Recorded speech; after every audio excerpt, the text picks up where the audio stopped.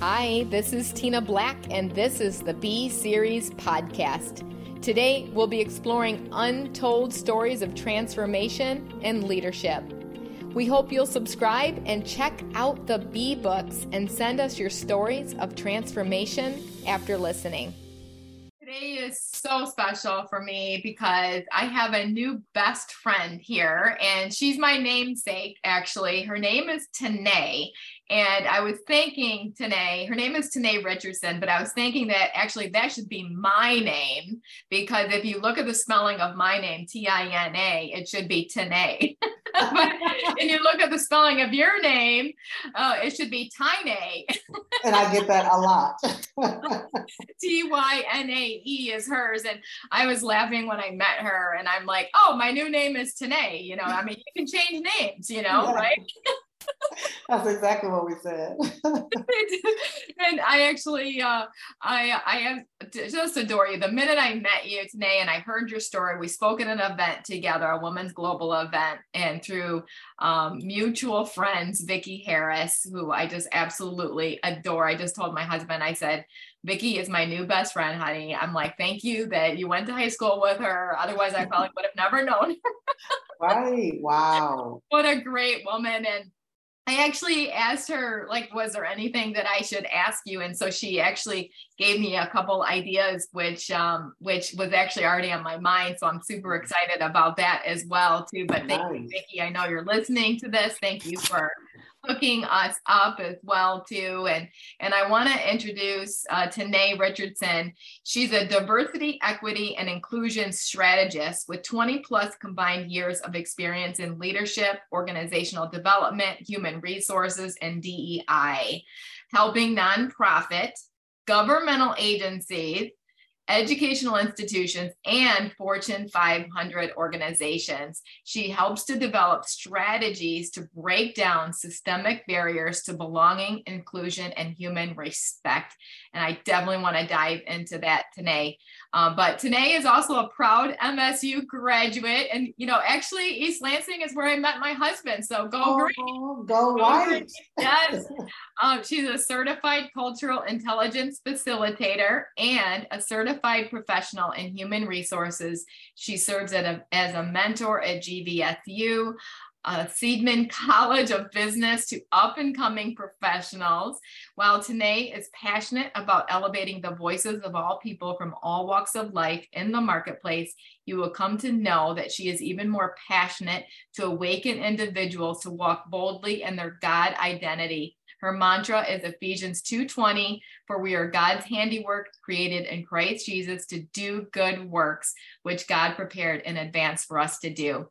Tynae and her husband, Gregory, they're proud parents of two college-age children. Gregory the third, he's a sophomore attending the University of Kentucky, and Gabrielle, a freshman playing volleyball at Oral Roberts University. I love that so much. I know so many people have graduated from there, which is amazing. Oh, good. Congratulations on that. That's amazing. That's a feat in itself. Right? That's another podcast. That's a whole nother podcast. But I want to dive first into that, because I'm all about, every time when people ask me to speak, it's usually about how do you stay so balanced, right? And so I want to hear your side. How do you stay so balanced between your work life and your personal life? Oh, such a great question. It really apropos now, because I believe this, I would say year, especially this summer, I have so been intentional about leaning into this moment. Just being present where my feet are. It's like, be where my feet are, because my husband and I, as you mentioned, are on the verge of becoming empty nesters-ish, as we call it, because we know they'll come home for different holidays, which we expect and hope, but really leaning in, because my children are far away. I live in Grand Rapids, Michigan. So they're 12, one is 12, going to be 12 hours away. One is 8 hours away. So really living in the moment of where I am. I've learned that in my mid 40s. I'm not late 40s, mid 40s. Let me correct that. But I've learned that now to really, just as your series says, be where I am. So I really, because I'm, heavily involved in church, in ministry, heavily involved in the marketplace. So my husband and I both have high capacity roles at church, high capacity roles in our professional life. So we steal moments away. Yeah. We have to say, you know what, we may not have, like, for example, holiday weekend coming up. This will be the last hurrah, if you will, before my children go back to school. We're going to steal moments away, go away, the four of us, and just be together, be present in that moment, play games, watch movies, what we love to do. So for me, it's literally knowing that seasons change, but being present in the season that I'm in, mind, body, soul. So for me, it's really aligning my energy, aligning my thoughts, aligning my perspective on where am I, who's in front of me, making sure I'm giving my children their undivided attention. It's not easy because women, we can multitask with the best of them. Yeah. I realize that is not healthy all the time, especially for the person that's in front of you, or the idea or the item, the thing that needs your attention in that moment. It's like, just settle yourself and be present, be where your feet are.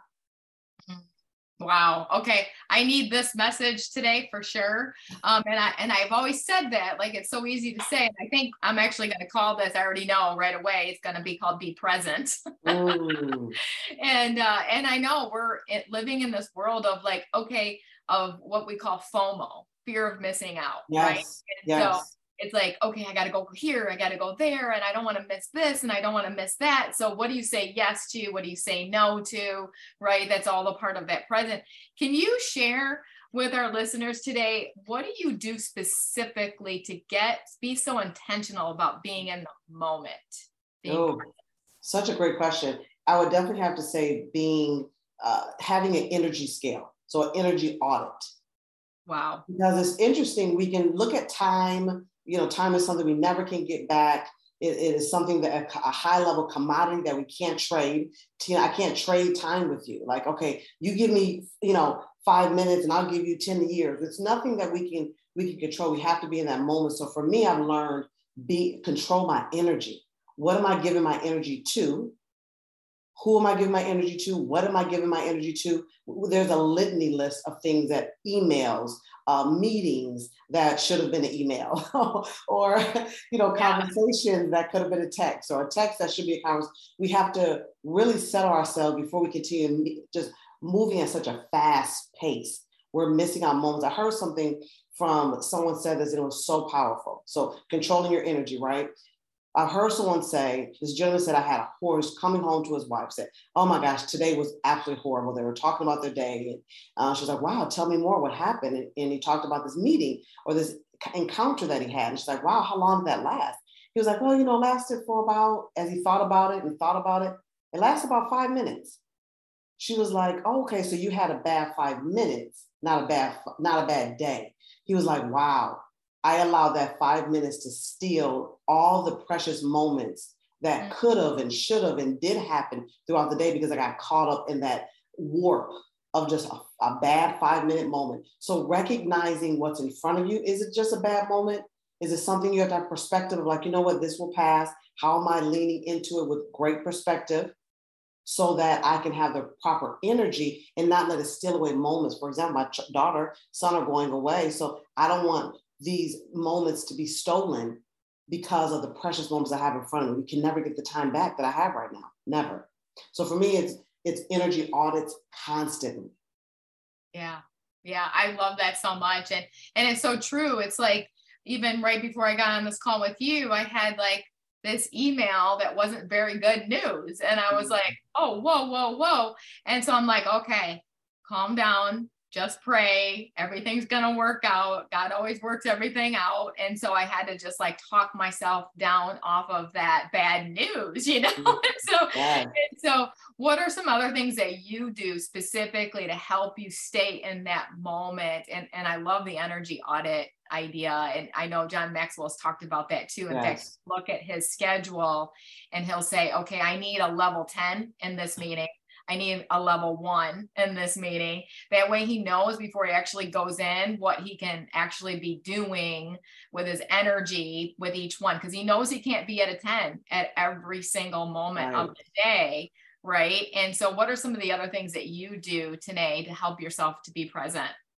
I would say slow down to speed up. That's another phrase I use, slow down to speed up. I have a high level of energy. I'm an early riser, whether it be prayer, motivation, and going. I'm a goer, I'm a doer. So for me, it's slowing down to speed up. I'm a journaler. So I'm also using a planner, whether it be electronic or physical. So for me, I'm really looking at the night before, what does my day need?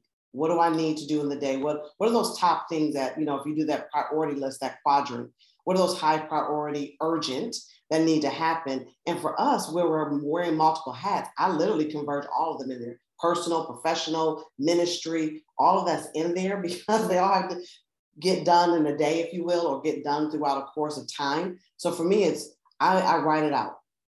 Where do I need to slow down and speed up so that I can be present, so that I can really, I may not be able to give it my all energy, but I can actually give have impact in that moment.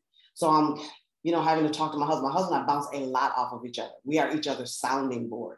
We're each other's best friends. So I'm like, okay, honey, I'm thinking about this. How does this sound? Do I need to shift priorities? So for me, I used to, prior to, I would say early adulthood, definitely teenage, I used to keep everything bottled inside. I didn't really have good sounding board. I didn't seek out wisdom.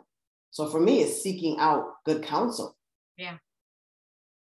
Wow. So that way, am I tracking right? I don't want to create a lot of decision silo in my head. So for me, I have to slow down, speed up, reach good counsel, and make sure, okay, I'm thinking about this. Does it make sense? But I think that's one thing, is understanding the season I'm in and making sure that it makes sense based on how I'm moving forward. Or maybe I need to stand still. Because we know we're in traumatic situations, our mind is going, we need to make no decisions. There's a hallway experience I talk about. And I remember at a point in my life where I was in a hallway experience and I'm like, I don't know which door to open, God. I'm stuck. I don't know. And I want to make sure I'm in your will. Is your will door A or is your will door B? And the Holy Spirit had to tell me, guess what? I'm where you are. I live in you. Open up a door and I will go with you. Wow. Because we get caught up in training. I was trained to go where the Holy Spirit leads you. Oh, make sure it's God's will. I was born and raised in the church. And I'm very analytical. So I took that to heart. Like, God, I'm not opening the door unless you say so. But the Holy Spirit to teach me as I ebb and flow. No. Open the door and I will guide. I will order your steps. A good man's steps are ordered by the Lord. So trust that God in me. If you don't open the door, that means you don't trust me. Yeah. Wow. So good. And I love what you're saying, seek out good counsel. Like, what's the best counselor that you can have? It's the Lord. Right? Yes. But yes, you do want to have a good inner circle too. How do you kind of, you go through life as far as making decisions today, based on the Lord, you feel like the Lord is telling you something, but your wise counsel, humans around you aren't feeling the same thing. So how do you, because I'm sure you're like me where you have so many opportunities. And so you're like, okay, yes, I'm going to go here, but now I'm going to rub this person the wrong way. Maybe my family's not very happy about my choice, right? That's all part of that balance, right? How do you make those decisions? Maybe someone's listening right now and has a fork in the road. Do I follow the Lord and leave my family? I've seen this happen. I just saw a really incredible person in the ministry that this just happened. And she's like, I feel like the Lord's calling me to leave my marriage because I feel like, and I'm like, are you sure that was the Lord? So I don't know. I mean, I'm not walking in her shoes. I have no idea, but for myself, for yourself, how do you make those hard decisions? Yeah, you said it best. There are definitely, as I call them, heavy lifts. There are heavy lifts. There are hard decisions that we have to make. And I've had to learn how to not think, oh my goodness, the Lord is going to punish me if I make this wrong decision. Because again, giving perspective of myself, born and raised in the church, I say I was born on the pew. I had no choice but to know God. And I'm so grateful that my parents introduced me to him. But that breeds a certain level of, I would say, cloud of make the right decision, always do the right thing, stay in color within these lines. That is not life. That is not life.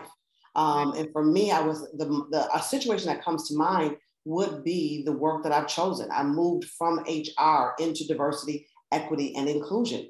That is not, if I may say this word in your series, sexy work. Right. It's not work that is where I say it all the time, when people see diversity, equity, inclusion practitioner coming, they don't have pom-pom and cheerlead like, yay, let's do inclusion work. Let's lean into psychological safety and help me feel comfortable being uncomfortable. So I would have to say choosing this work is sometimes, people are like, why are you still there? I questioned because of the experience I've had through this work. Why am I doing this? I've had to rest on my personal value statement. So for me, it is absolutely tied into my Christ identity, number one. So to your point of making that decision, how does your Christ identity line up with the word of God? So number one is steeped in my Christ identity, who I am in him. I can and will do all things. I'm courageous. I'm fearfully and wonderfully made. But I have a personal value statement. I would say the Holy Spirit gave me this. This is not too long ago when I had a fork in the road, a very horrific, traumatic work experience. And the Holy Spirit had to say, you know what? Let's slow down and speed up and look at a personal value statement. Something that he showed me from, I would say, sales industry. I had to find the sum total between what is my perceived benefit of continuing in this capacity and minus it from my perceived cost. Let's count up the cost. What does it cost you? Minus the benefit. And do you land with a personal value statement where this is your intrinsic will, meaning my intrinsic motivator of my why? Does it line up with why I'm doing what I'm doing? So for me, I feel I'm called to this work because it is not easy. It is tough. It is compounding interest of rough and in the weeds and in the mud. But I had to realize that God has given me the ability to really speak truth to power to the majority organization or majority culture and align that with the underrepresented groups and really provide a voice for each at a seat at the table to ensure who's in the room, who's sitting at the boardroom, whose voices are here, are not here, being elevated, listened to, and implemented. So really bringing both groups along to make sure that there is, I would say, a voice for impact and change. That is something that I've had family members say, ooh, due to your experience, and I'll share more about that later, are you sure you want to continue in this work? Mm-hmm. I mean, there's a 3-year life expectancy for a DI practitioner. Wow. Because of the heavy lift, because of the battles. And I believe, I'll say this to you, Tina, I'm so grateful that we can speak about God in this moment, but there are principalities and powers and rulers over dark places that are hovering within the diversity, equity, inclusion space. Mm. And wow. it is nobody but God that's allowed me to converge the two to really bring my light into such a dark place. God is like, no, I called you to this. You're the light into this dark place. And I think that's where ministry, for me, that's where marketplace and ministry converge, where people feel like they have to leave their light at home, their Jesus light, their Christ identity. It's like, no, bring your light, bring your spiritual warfare, put on the whole armor of God, go into the marketplace and be that light. It's not me carrying my Bible. It's me having that positive. We talked about energy. How do I control that energy? How do I control my tongue when I want to say something that may not be as kind? It's literally in that moment, people are like, wow, Tynae, you didn't say, you could have really gone off on that person. You really could have cussed them out. That's not who I am, showing them something different. Yeah. So for me, that fork in the road is Christ's identity and understanding your personal value statement. Why are you doing what you're doing? Evaluate it. Make sure that the benefit minus the cost equals the foundation of the Holy Spirit of who you are in Christ. So good. I love that. I want to dive. I definitely want to dive into what you actually do with diversity, equity, and inclusion, because I have so many questions for you on that. But I want to know, like, what is your personal value statement and why did you get into this career? Like, what brought you to this moment, this fork in the road, if you will, right? So leaving HR to DEI work. Yeah, I mean, it's really, I would say, really understanding and seeing that so many different organizations, I saw a pernicious way of thinking, that organizations were thinking very perniciously.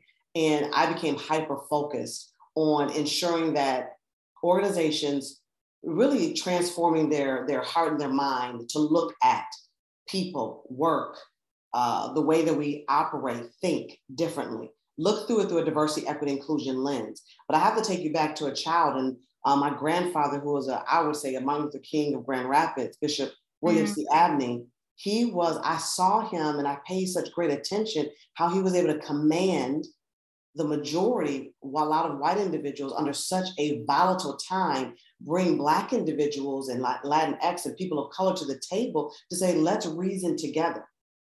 Yes, we have some differences, but I really saw his kind and his persuasive but authentic way of bringing these two different or representatively different groups together to say, no, let's find the commonality and let's converge towards an equal goal. We don't want to take something from one group and give to another. We actually want to elevate the voices of all so that we have an opportunity for generation. My grandfather was a lot about legacy. Yeah. And I'm so glad because he created such a great legacy for myself. And then for me, going into a high school and, middle school, high school, elementary, middle school, high school, where I was always the only or part of the minority group where it was overt discrimination. So I never understood why my brother and I would be, I remember this. I remember the dress I had on.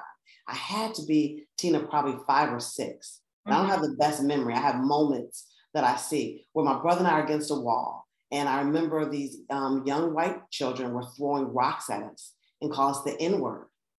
Wow. And I remember just like crying, and I don't know why we were standing there taking this, but I remember I was running to the jungle gym, running on top, my brother protecting me like it's going to be okay. But just remembering that wasn't a positive experience. So that stained me. Yeah. So, you'll hear me talk throughout our conversation about different situations dimmed my voice. It dimmed my light, and how I found the power of my voice through resilience. So those stood with me. And with the Holy Spirit, thank God for the Holy Spirit, as I continue to go through education, still being the only, still experiencing overt racism, I became the Stokely Carmichael / Malcolm X of my high school, and bringing truth to power, saying, I know we don't have African-American studies, why not? I know we don't celebrate Martin Luther King, why not? Let's have a program. Let's have an initiative. Let's reach out and celebrate Latinx and different. So I always seem to be that voice for the underrepresented. Wow. And really just, we had walkouts, we had sit-ins. And this is in the 90s. Yeah. So this is not too long ago, but really having not bitterness, but having the ability to say, how can we make this better? That's my grandfather. That's the Holy Spirit. So that's where I would say my love, my passion for diversity, equity, inclusion, and converging to different voices, but understand the similarity and how we can lift each other up. That's where it started for me, and just continue to evolve into like stretch programs at work. And then I want to do this full time. I want to own this and really transform organizations to transcend their policies, their procedures, to use muscles they haven't used before or even thought of because they've been in a bubble. Yeah, a bubble. Wow. Okay. I want to talk about that, getting out of the bubble, but so I love this because to be present, you have to always think about what's my legacy in that moment. So, when I make this decision right now, right here in this present moment, it's going to affect my legacy in this moment. And so you can't take it lightly. Like you can't just jump into a decision and with your emotion, when your emotions are high. I always say when your emotions are high, your brain cells are few. like get the like what's going on, right? But and this is interesting because when I was in grade school, I remember just constantly being called names, and it's just like the bullying happening, right? And I too lost my voice for a lot of years, and from Bucky Beaver to Four Eyes, whatever they called me, and it was just horrible. And your self-esteem is so low, and you're like, oh my gosh, how am I going to get out of this? Like nobody likes me, and so I remember just going through that time. And then when I got into the work I do now, it was about inclusion. And it was about, for me, we started these Be Nice clubs, and it was to look for the kids in school, these are cosmetology schools, to look for them that have been ignored, or they seem depressed, or they have low self-esteem, or maybe they don't fit in, right? I never felt like I fit in, And so How did you in particular find your voice to be able to speak up for people, the underdog, if you will? Because I feel like God put me in this earth too, to speak up for the underdog, because I too was an underdog, you know, growing up. And so how did you find that voice? What was your moment in time for you? Again, I have to start by moving back. Great question. Is having to settle within myself of not enjoying who I was, not really, you know, I had to be transparent and, you know, recognizing, let's be honest, Tina, that you were an underdog, that there's some things about me that I don't like because of negative voices that have been coming and converging at me. So I will even say this too, and then answer that question. This is another interesting dichotomy and dilemma that I experienced. So I'm fair skinned. So in the Black community, you have fair skin, you have more brown skin. So at school, I'm fair skinned wherever I go. My point of saying that is for white individuals, I was still Black. For Black individuals, like, oh, you're fair skinned, you're light skinned, had long hair, so you're stuck up, or you're, you know, I was able to conjugate sentences and put sentences together. So that was talking white, right? Mm-hmm. Just having good grammar. Mm-hmm. So having to have that further complicated my identity. Like I don't fit in too well with the, you know, Black individual, don't fit in too well with the white individuals. So I became independent, and I'm very into sports. So I was in track, basketball, cheerleading, all those things. So those were my people, which happened to be, which is sports usually is, a compilation of diversity, of representative diversity of people, of ethnic groups, of ethnicity, gender, etc. That's where I began to find my voice. I was good at sports, good-ish, but I was good. So that's where I began like, oh, that built confidence, right? Yeah. Where I didn't focus so much on, you know, is my fair skin good enough? Is my skin good enough? Is it, you know, all these things you start telling yourself as a child, right? Even though your parents are speaking wonderful things into your life, we have to now eat the words of the Bible, right? For ourselves. That didn't happen until later. However, I can say early on, sports and finding that community helped bring that voice about for me. So, and then it happened later on. That's the same for me. That's crazy, because now talk to the person right now that's like, oh man, but Tina and Tynae, like I don't have the confidence that you two have. And interesting enough, and I'm sure that you do this as well, Tynae, is I'm always talking to my staff about you need to speak up. Yes. You need to find your voice. Why are you talking in the back room about this situation at work when you could be talking to the people that could actually make the change? Like, let's make changes. I love changes as a leader, right? And so, but it's like, I can't make changes if I don't know what needs to be changed, because I'm not in the trenches like you are. So I need you to speak up. But there's still like not that safety. But I think what we just kind of hit the nail on the head is they haven't found their confident voice. So what do you suggest to people to build confidence so that they can speak up, speak their truth, if you will?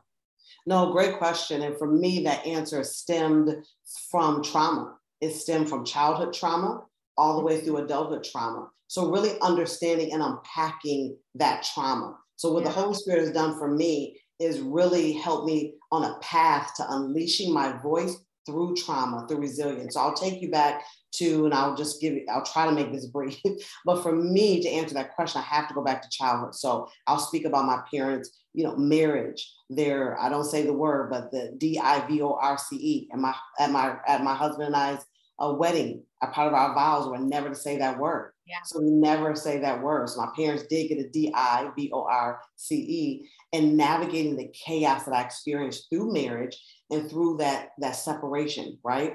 Yeah. So for me, my parents were amazing cheerleaders. They were at every game with signs. That's the type of parents I had. You know, it was absolutely amazing for that experience. So let's go a little bit further. So I didn't see the best marriage example. Mm-hmm. So my father, my mom were phenomenal parents. My father wasn't the best husband. So I saw this firsthand. And for me, I was the type of child that was like a turtle. I internalized everything. I really didn't have a voice, or I would say I didn't know Let me say it better. I didn't know I had a voice as a child. I internalized everything, and I really went with the flow and allowed life to happen to me. So really navigating the terrain of seeing not the best marriage example allowed me to build walls. I chose to build walls. Let's say this, from my perspective, we have to be cognizant now, looking back of my decisions. I chose to build walls like, that's not going to happen to me. That's not going to happen to me. So I build this exterior and interior walls and become a turtle in a shell. So wow. Voice dimmed, light dim. Let's go a little bit further. What I experienced also is being molested by an adult, close family member. Very traumatic experience. But guess what I did, Tina? I didn't tell anybody. Right. No one, because I felt shame. Like, how did I allow this to happen to me? This is, early high school. How did this happen to me? And how did I allow this to happen? An adult, that power dynamic. Didn't know about that at the time, and going, taking advantage of a very vulnerable mind that I had, anger, seeing the things I saw in marriage, and it allowed me to be taken advantage of, if you will. So again, internalizing that traumatic experience.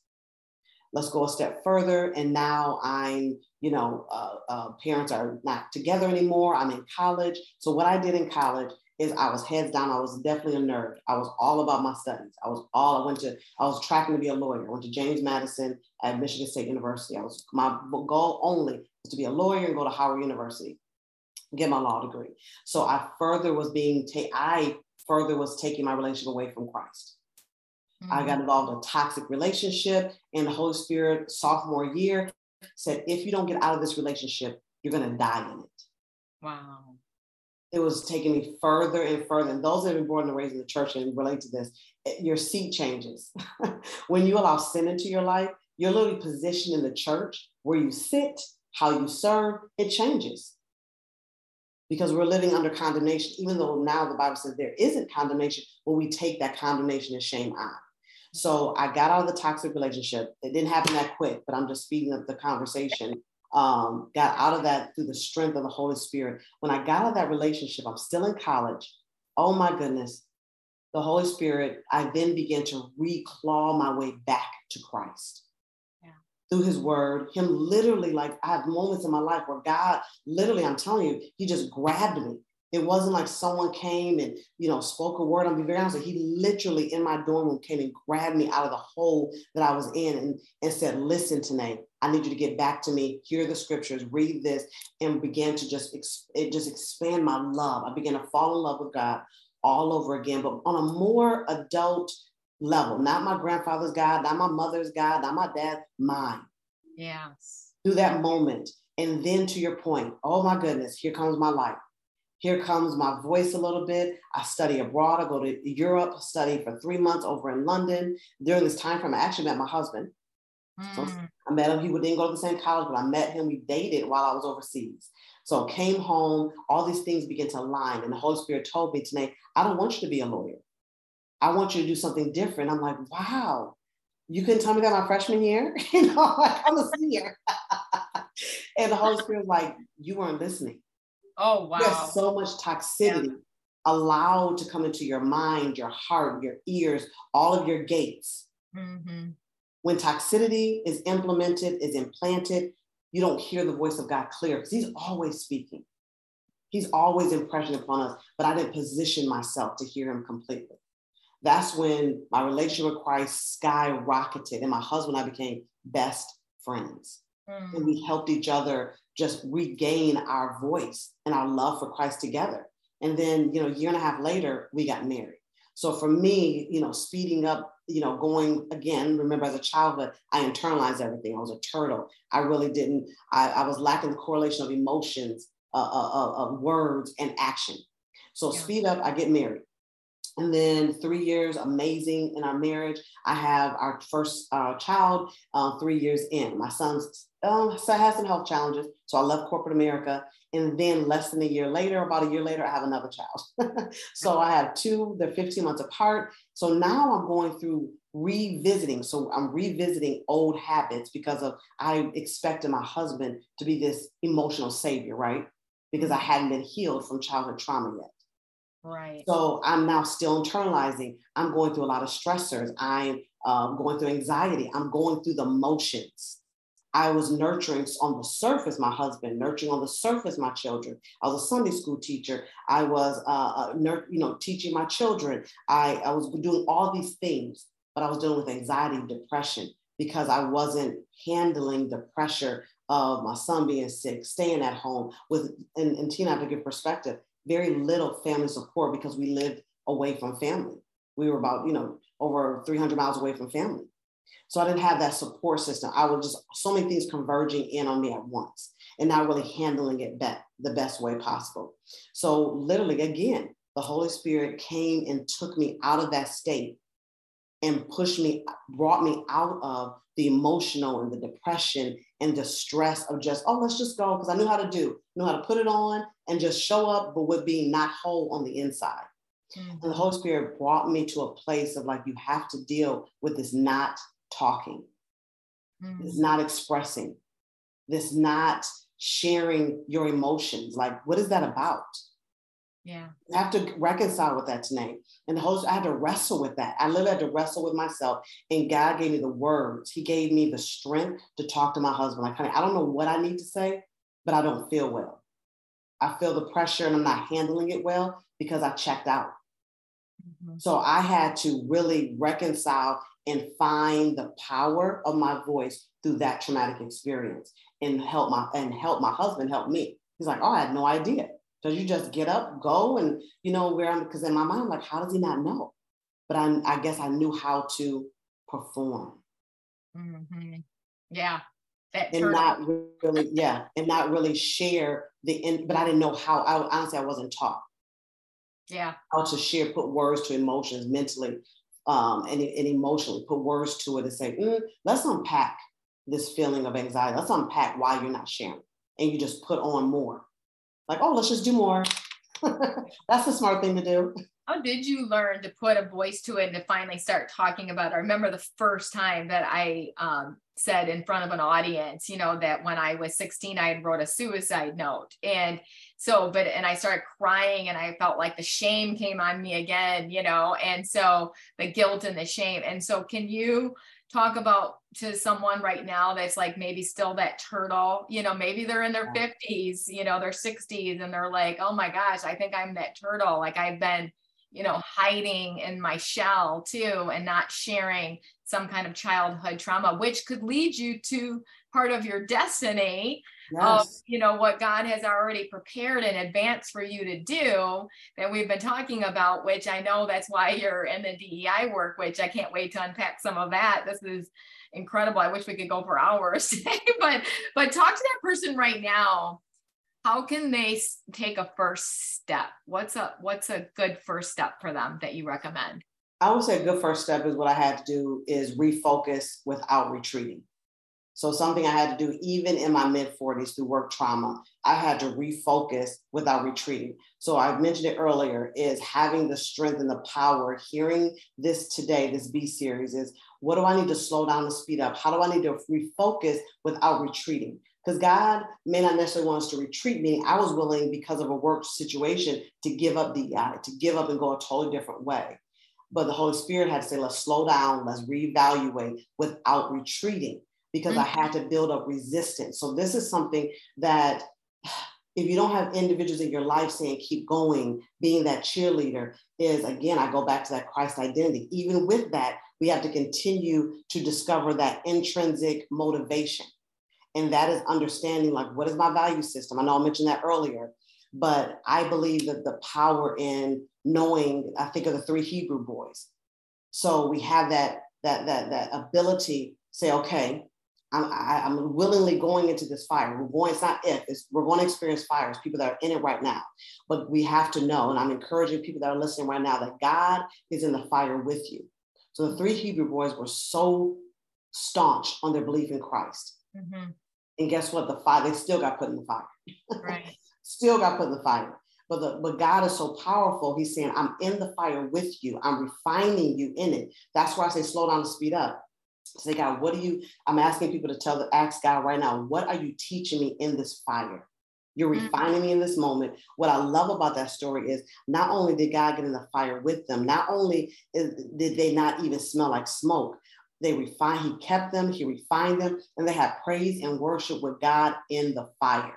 He said, let's just stop a moment and dance around this fire. I see 4 people walking around, moving. They're in the fire with you. So no, this is what I love about God. He took me back to a child when I had that childhood trauma situation. I didn't tell anyone until 7 years later, my husband. My husband was the first person, and he was my husband. I think he was my husband or maybe fiance at the time. But God had to show me, and I'm encouraging people, God is in the fire with you. It is not to kill you. It is to refine you. So what I love about what God does, he gets in the fire with us, he keeps us, and he will absolutely keep our enemies at bay when we stay in tune to him. So it's literally clawing our way to Christ. The woman, like if I can just touch the hem of his garments, is having that. I'm hoping this series will wake someone's spirit to say, let me ask God, what does this fire mean for me? It hurts, it's painful, it's traumatic. The memories are absolutely agonizing.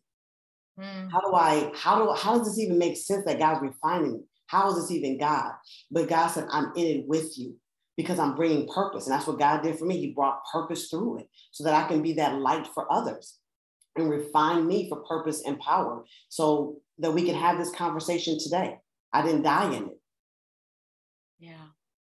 How do you get past the agonizing of the memory? Like, how were you able to get past that? Because I know I speak to a lot of people, Tynae, and they just can't eat. And even if they are a Christian, right? Yeah. So, and they do have the Holy Spirit, they're not really like using the Holy Spirit Yes. to do this. But so kind of talk through that process. Like, what do you recommend for that they still have that agony? I had someone just actually message me today, and she said, I'm trying every day to forgive, and I'm really struggling with that.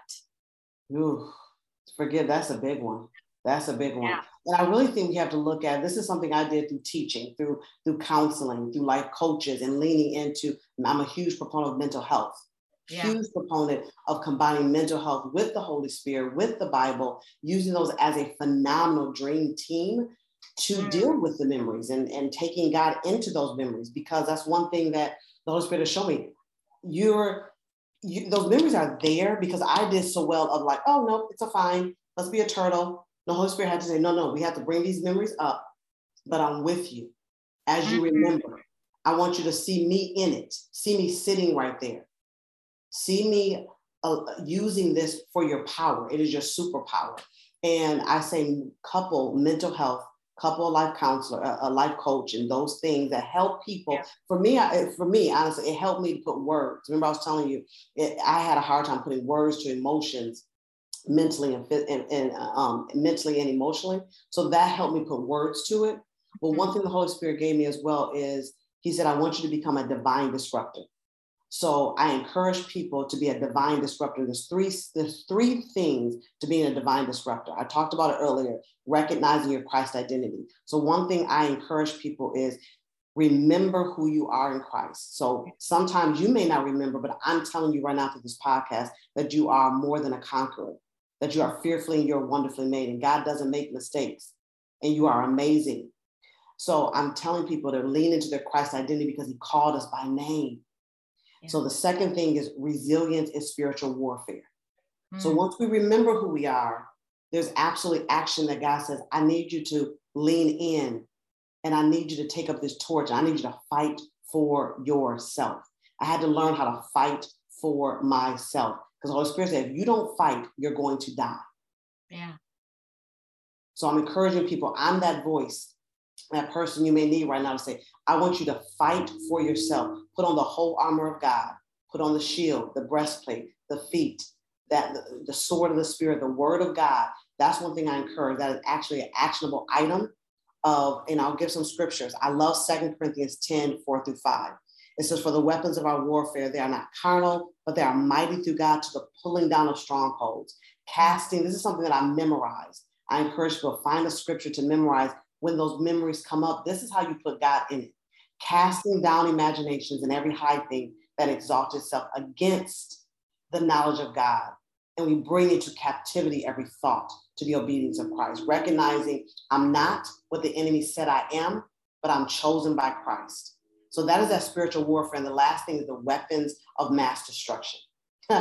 Recognizing that I am a weapon of mass destruction. So this is that evolution of finding my voice through horrific experiences and converging my personal and professional and family. And you talked about the balance. It's like, okay, putting on the whole armor.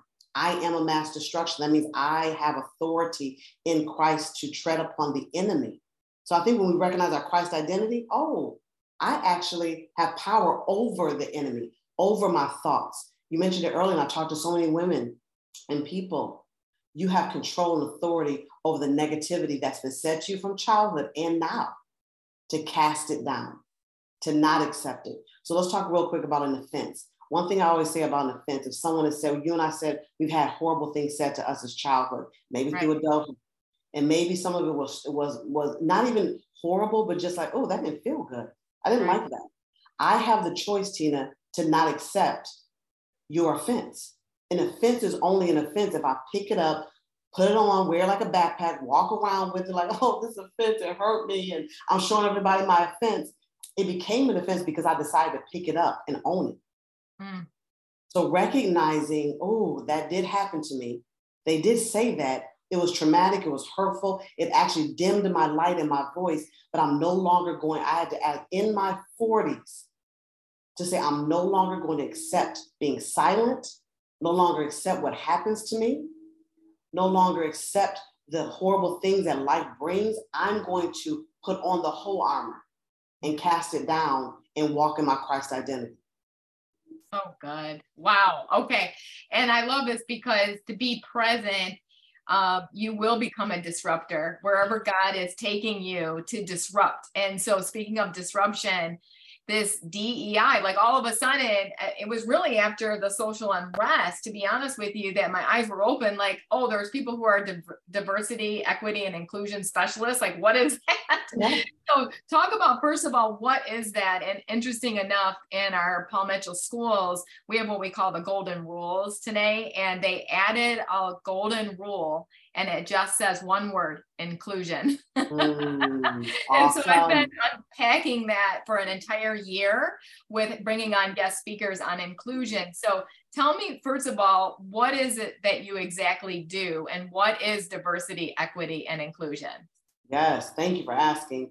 It is, so what I do for organizations, one organization in particular, but is to really bring to life diversity, equity, inclusion, the difference between all, and belonging, the difference between all those. So what we're doing is we're bringing to life in a multiplicity of areas. My goal always for organizations is, and I'll go back to what that is, what defining diversity, equity, inclusion, but really making sure, and it'll make sense once I define it, ensuring that it's infused in the DNA of the business objectives.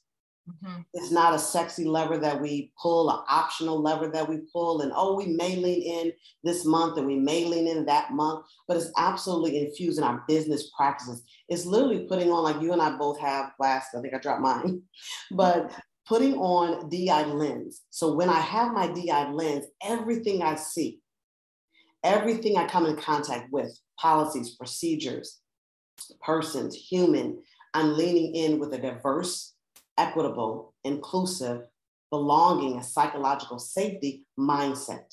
So now we backtrack what that means. And I'll use this example. It's a very common example that's used in DI world. Think of a party. So there's a party that you've invited. I'm inviting you to, Tina. I want, people to come. Diversity are the representative diverse persons that we've invited. Or I won't even say representative, because that diverse, what I like to share with individuals is a gamut of things, is diversity of thought. We want to make sure we have multiple people at the table that are thinking different, because that breeds innovation. We want to have neurodiversity. That's persons that may have ADHD, that may think different or have a mental cognitive difference in how they approach life. You have ethnic and gender and veteran status, where you work, your region, your culture. You have an accent. If you're from a different part of the world, all those are diverse. So we're inviting all these people to a party. Equity is now who's in the room. Is everybody, did everyone we invite get to the room? Did we provide a ramp for those that are need wheelchair accessibility? Did we invite them, but did we make it accessible for them to even come to the party? Do we ensure that, there's closed captioning for those that are part of the deaf and hard hearing community, meeting the needs of the blind? So that is the equitable part. Did we make it accessible? Mm-hmm. The inclusion is, okay, we've got the dance floor. We want everybody on the floor showing their personality, showing what makes their light shine, what makes them unique, what makes them them. Not saying we want this group over here if you dance, break dancing. We want this group over here if you do modern dancing. No, everybody's on the floor together, shining in the way that makes them shine the best, not changing who you are. That's psychological safety. Then you're bringing psychological safety and belonging could be one and the same. I'm building an environment, a culture where everyone feels confident to be themselves and bring their whole, we talk about a lot, bring their whole selves to work. And for me, that could mean wearing my braids in an organization where I may be the only Black woman. Mm-hmm. It may be someone wearing tattoos in an organization where they may not see it. So again, it's pushing people to think of all the different ways that make us who we are.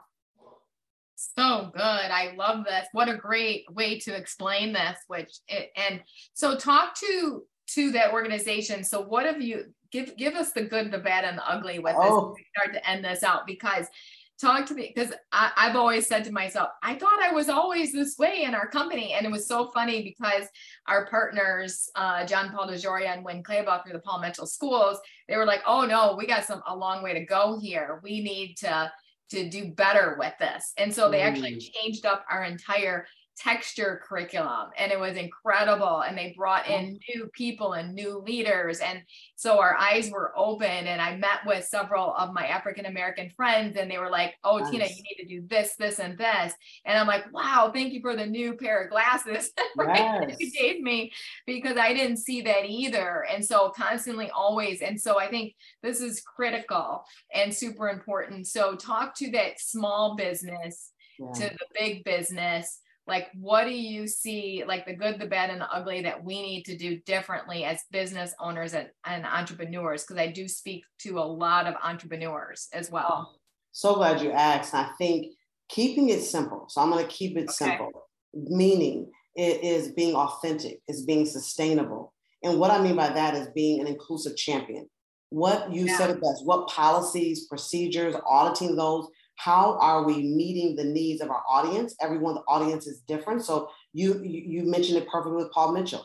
There's a textured audience that we want to captivate and capture. So do we have products that match that? And then authentically, are we leaning into the group, the community that represents that community? That's authenticity. That's sustainability. So when we're not just checking a box, when we're checking a box, we're not even leaning into the community in which it's impacting, because we wanted to make it look good, like, oh, look at this shiny new thing that we're doing, without steeping it in authenticity, fact finding it. So I talk about intent versus impact. So your example is perfect, it's apropos. We want to meet the need of the Black community, those that have textured hair. How will it impact, if we launch X, Y, and Z product, how will it impact this community? So in between the two is research, is leaning into the actual community in which it's affecting to make sure the impact lands well. I can step on your toes so many times, Tina, like, oh, I didn't mean to. Oh, I didn't mean to, but the impact is still, it hurts. Right. So the other thing that organizations have to do, small or big, they have to own the impact. What I mean by that, that's the ugly. Racism, isms, sexism, all the isms exist. We have to own the fact that they are here. What we're doing is navigating the terrain of how do we build psychological safety, and from my microcosm of the world, how do I build these walls? How do I tear these walls down? So that's where I encourage organizations to really look at how are you building psychological safety through your policies, your procedures, your hiring practices. Are you what's called post and pray? Do you post a position and pray people of color? Pray that PRAY, that persons of different representative groups come to your posting? Or do you PREY, pray post? I'm going into communities and I'm actually seeking authentic, building a bridge of relationship with individuals, whether it's, Hispanic, Latino, people of different abilities, specifically going into those groups and asking for help. How do I bridge the gap?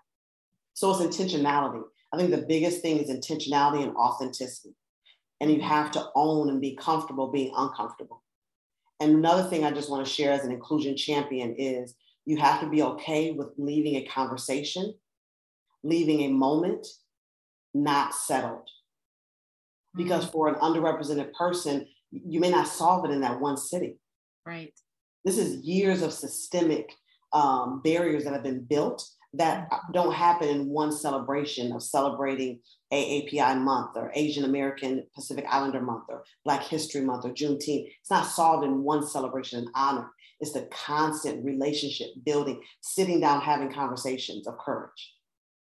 How do I find out Tina as a woman, as a mother, as all the things that you are? It's through conversations. So that's where I start courageous conversations. Let's sit down and have a conversation about who we are and find out where the converging of similarities and differences. I want you to see that I'm a Black woman. I want you to see that. I want you to see all the things that I am and how we can build on it and find our similarities. So not saying, oh, I don't see color. Please do. It's who I am. I can't wake up and take it off. Or someone can't wake up and, take off who they are, if you will. Yeah. That's what we talk about, building, bring their whole selves to work. So that's what I would say for small and big. Build a DEI strategy that builds around your demographic of who you want to attract and who you already have to retain. So a lot of people don't want to put forth out the world. We don't have a lot of people of color. I don't want to put, but you want to attract persons of color, and you have persons of color possibly in your organization. Use them in seats that you can use as a sounding board, not tokenizing them, but adding value, their voice and their actions to help you build a better brand, and reaching out to other organizations to help of color to really help build a diversity, equity, inclusion strategy. That's I should have said that first. That's the foundation in which everything is built from. It's so huge. And and I know when Clayball and John Paul, they've been working on this DEI strategy, it's not something that's going to happen overnight. It's going to take some time. What are some of the mistakes you think some organizations are making, and what do you think they should do, like first steps to build this DEI strategy? And I love that you brought this up. Hiring practices is huge. What's like some small things that to get started in that process, that hiring practice? And I know, for instance, in my world, in the beauty world, it's really, really been a difficult process. I have a friend who's African American, and she's working really hard. I've worked hard on trying to build a multicultural business to no avail. She's failing, I'm failing, and I'm like, girl, what do we do? And so we still continue to kind of like banter back and forth with ideas, but maybe you have some ideas for us today. We can work this process. No pressure, no pressure. Yeah, no pressure. Yeah. Handle it in 2 minutes. Well, this is the thing too. Honestly, you said it, Tina. It is being patient with yourself in the process. You have to build a foundation. So you have to build a foundation of what is your North Star? What do you want to build? What is your North Star? What do you want to grow into? And then work your way backwards. That's where you're building the prongs and the meat, because you said it is a journey. It does not happen overnight, but it happens with the same thing with West Michigan, right? I hear it all the time. I want to have persons of color. They're not out there. We post, but they don't post, they're not coming to the roles, they're not here, etc. So that is, geographic can be difficult. It is not impossible. You said it best. It is a heavy lift. So it's the intentionality and building relationships. We're in a world where hybrid is popular. So can your roles be remote? I know for your world is different. So the thing about it is how can you look at roles where individuals can have impact, whether it be remote or going into certain salons where saying, you know what, we have a place for you here. Would you mind bringing your talents, your gifts, so that we can attract your clientele, whether it's Latinx, whether it's African Americans? Not that you haven't done that, but that's one low hanging fruit to say, you know what, we have this textured brand, we want to attract others. So we want to bring those individuals in. So it's building, and when people see your strategy, When they see your connectivity, your authentic connections, who are you connecting with in the community? They'll say, okay, I want to be a part of this, because I'm be honest with you, people of color and underrepresented groups are sitting on the sidelines sometimes saying, let me see how real they are. Do they want me to come in and be the token? Right. To represent, like they have this one person and now we've got diversity. Yeah. They want to see, how are you building, being honest? That's another thing too. You said it, Tina, be transparent where you are in your process. Every company, every person is in a different space and different, I would say, trajectory in their DI journey. So being very honest. And one thing you want to build, I didn't share this earlier, is you have to build education. You have to build an education arm just around what is diversity, what is equity, inclusion, and belonging. Just what is it?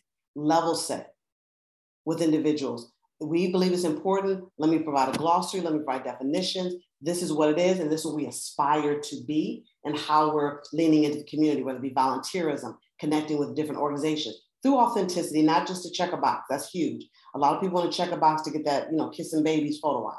Mm-hmm. Yeah. So they'll smell it a mile away. You have to be authentic, and I know that you are. But I believe I'm speaking to organizations that want to get up the ground. You have to be okay with starting slow and having having small wins. Yeah. So there's no quick fixes. It's a journey. It's a journey. It's a journey. There's no quick. If it's a quick fix, it's not sustainable. No. Yeah, no, that's beautiful.